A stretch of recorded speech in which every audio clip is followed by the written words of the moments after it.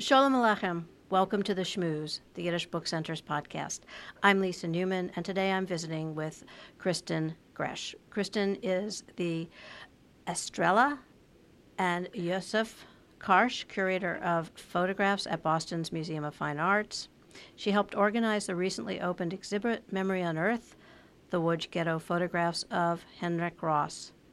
She was also the curator of the 2013 exhibition, She Who Tells a Story, Women Photographers from Iran and the Arab World, and the author of its accompanying book. She has a PhD in the history of photography from the School of Advanced Studies in Social Sciences in Paris, and has published articles in publications such as Études photographiques and History of Photography. Welcome, Kristen. Thank you, Lisa. I'm so glad that you could join us today and talk about this really astounding and very important exhibit. I'm going to start off by just reading a quote that you have in the accompanying book, and I thought this might be a jumping-in point in terms of talking about the photographer and also the work. And the quote is, "I buried my negatives in the ground in order that there should be some sort of record of our tragedy. I was anticipating the total destruction of Polish Jewry. I wanted to leave an historical record of our martyrdom." Henryk. So who was this man, and how did he come to document the ghetto? Henryk, before 1940, when he became a resident of he was required to live in the Lodz Ghetto, he was a Polish photojournalist. And upon arrival in the ghetto, initially his camera was taken away from him, but once the Jewish Council developed the Department of Statistics, he became an official photographer of the ghetto. And he was, as the story is told, he was given his camera back, and he was then assigned to photograph ID pictures for people in the ghetto, and he also was assigned to do propaganda stories about life in the ghetto.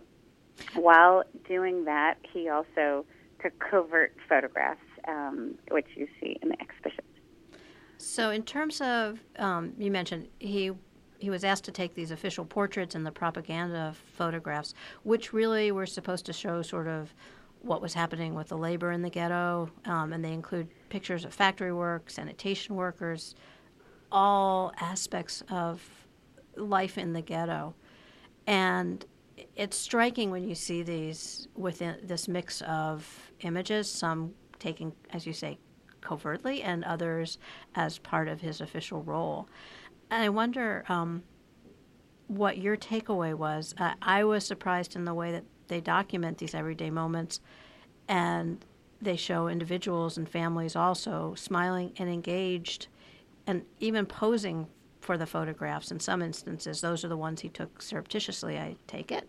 And then juxtaposed with these other images of the sort of labor that they were doing in the ghetto. What was it like to look through all of that?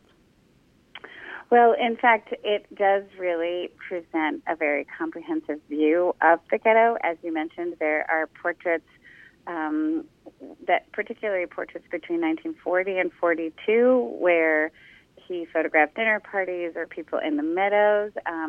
Those, we don't know if those were official or unofficial, because there was a lot more, he had more freedom with his camera before 1942.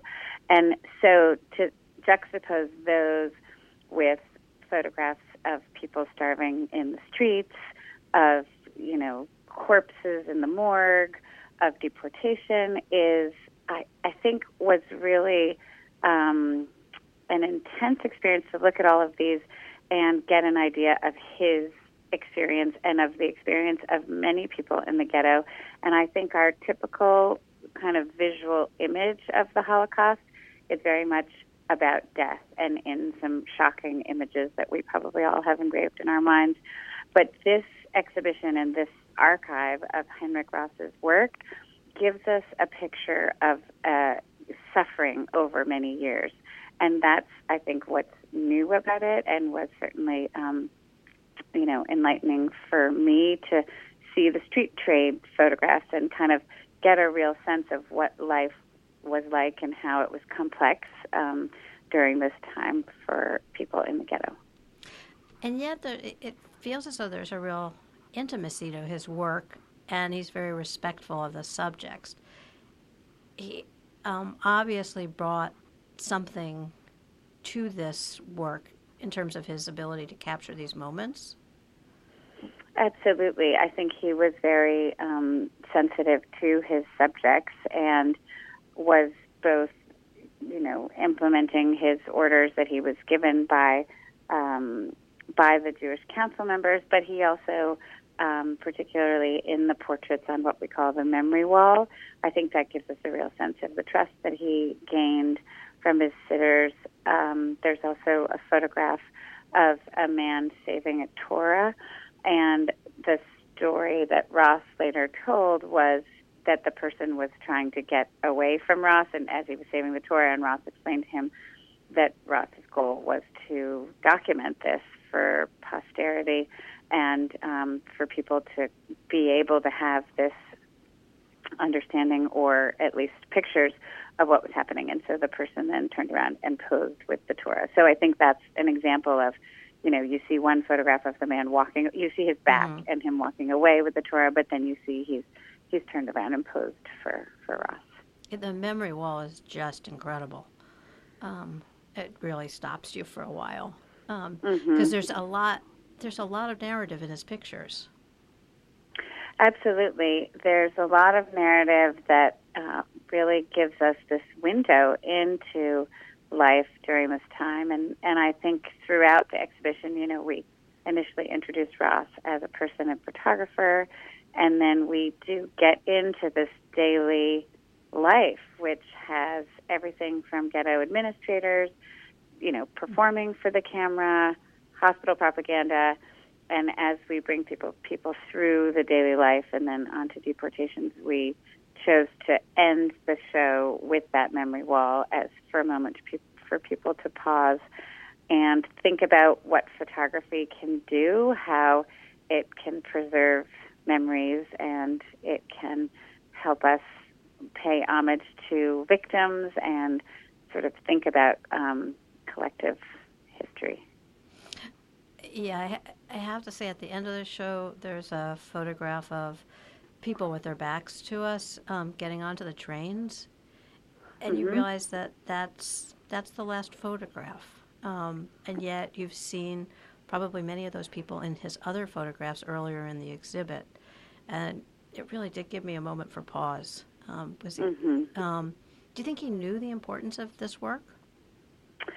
I think he did have a very important insight that the fact that he buried the photographs in 1944, not sure if he himself would survive, and then that he was able to unearth them and then spent the rest of his life really revisiting it all and trying to kind of make sense of it. The centerpiece of the show is an album where he printed up his contact sheets and numbered the negatives, and you can see him really going through it. So I would say while he was photographing it, the fact that he risked so much to photograph those deportation photographs, I think he did know that at some point it would be very important to have those images, and I'm sure his instincts were confirmed when he was a witness in the Eichmann trial. And it's just regretful that today he's not able to see that we've put together this exhibition and that it's really, I think reaching out to many people that might have personal connections to this moment in time or that might feel very connected to themes in the show that are related to contemporary life, the question of resilience and bearing witness and threats of walls and separation. It's I think a powerful show that reminds us what photography can do and how it can reach and speak to many people. Absolutely. And you mentioned how he buried, I think it was 6,000 negatives, something like that? Yes. I wondered if you could speak a bit about that. I know he talks a little bit about it in the video that you have at the beginning of the exhibit. But this is something that journalists did. We just did a translation here of two journalists who were in the ghetto and chronicled everyday life and also buried their manuscripts in milk cans and went back and unearthed them. So could you just share a little bit about how he went about doing this? Absolutely. So he basically took he says 6,000 negatives and a couple hundred prints and buried them in this iron-rimmed box. Because of the groundwater, at least half of those negatives were damaged, but he was able to hold on to everything else and really revisited it and worked with it for the rest of his life. So it became truly sort of his life's work in a box that he buried and miraculously was able to retrieve after the Soviets liberated the Lodz Ghetto in January 45. And when you accessed all of these images to curate this exhibit, how did the story reveal itself to you in terms of telling it the way you did? Well, this archive is owned currently by the Art Gallery of Ontario, and they've had this work in their collection since 2007.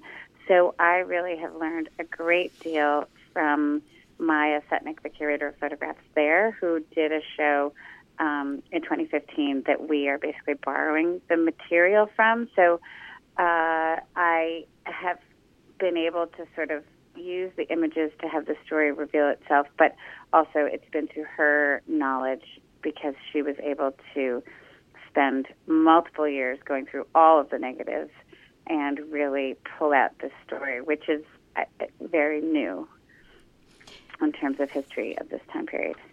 Yeah, and so he unearthed these in 1945, is that right? Yes. And then, I guess, I'm curious, what happened to them between then and now, as it were? Well, in 1950, he moved to Israel.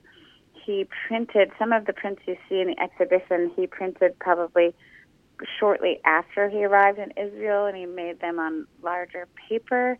You can see some of the photographs say photo Henryk Ross, and some of the prints then have that written in Yiddish, and others have it written in Hebrew. And so we know that he went through different phases. You know, like the Yiddish ones are closer to the time that he moved to Israel, and maybe the Hebrew ones where there's Hebrew writing are a little bit later. But so he was printing up photographs. He did a small book in 1962 that was published in Tel Aviv. And from 1960 to 1987, he worked on this album that you see in the center of the show, where we can see how he numbered the negatives and how the album doesn't present a chronological or necessarily coherent narrative, but there's all these little stories within, and I think it gives us a sense of his attempt to make sense of his own experience. So he worked with those until 1987, and he died in 1991. So it was much later, a couple of decades later, that the Archive of Modern Conflict had his archive, and they gifted it to the Art Gallery of Ontario. Wow. And then it's come together as this exhibit, which is it a traveling exhibit? Yeah, so it began at the Art Gallery of Ontario, and we are the first U.S. museum to show it, and I don't know if there are plans for it to travel further or not. Wow. I think there aren't as of right now, but there could be, I suppose, in the future. And is there more work of his that remains to be printed, or does this seem like it's the sort of body of work that will live on? Well, I think this body of work will absolutely live on, but there is definitely, there are definitely, thousands of negatives that have not been printed, and I'm sure with time, this work that's in the exhibition will give people a sort of jumping off point to then dig even deeper into his documentation of the ghetto. And also, I mentioned that there's the video when you come into the exhibit, and he and his wife are recounting sort of how they went about burying. And there's just a wonderful passage where he talks about how he was able to take the photographs without being caught. Do you remember this?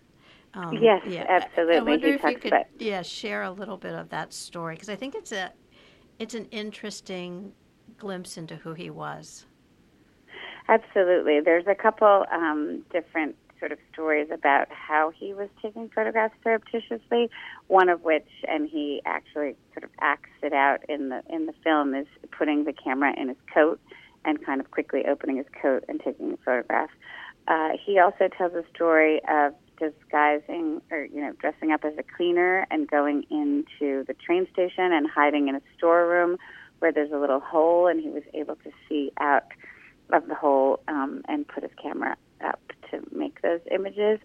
So he also talks about being on the street and his wife Stefania sort of being the lookout while he's taking photographs. There's also a little shack that he apparently would photograph from. So he absolutely was taking huge risks, and it was, an enormous sacrifice that he obviously felt great conviction about, to go ahead and keep taking photographs at this risk and really use the camera as a weapon of active resistance. Yeah, which is tremendous. So again, if you could just share with our listeners the title of the exhibit, where it's located, and how long it will be at the MFA. Yes, the show is called Memory Unearthed, the photographs of Henryk in the Lodz Ghetto. I mixed it up there. Sorry, Memory Unearthed, the Lodz Ghetto photographs by Henryk. And they are in our Lindy family wing at the Museum of Fine Arts in Boston, and will be up until the end of July this year. And website, if anybody wants to go on there and get more information? Yes, it's mfa.org, and you can go to exhibitions and find the Memory Unearthed page. Great. And for those who are not able to go, the companion book, Memory Unearthed, is really quite a book to have. It really tells the story beautifully as well. Thank you again for your work on the exhibit and for joining us today. Thank you so much, Lisa. Okay. It's nice to be here. You've been listening to The Schmooze, a production of the Yiddish Book Center in Amherst, Massachusetts. To learn more about this podcast and to subscribe, visit our website, yiddishbookcenter.org. This episode is produced by me, Alexis Owing. And until next time, be well and be healthy.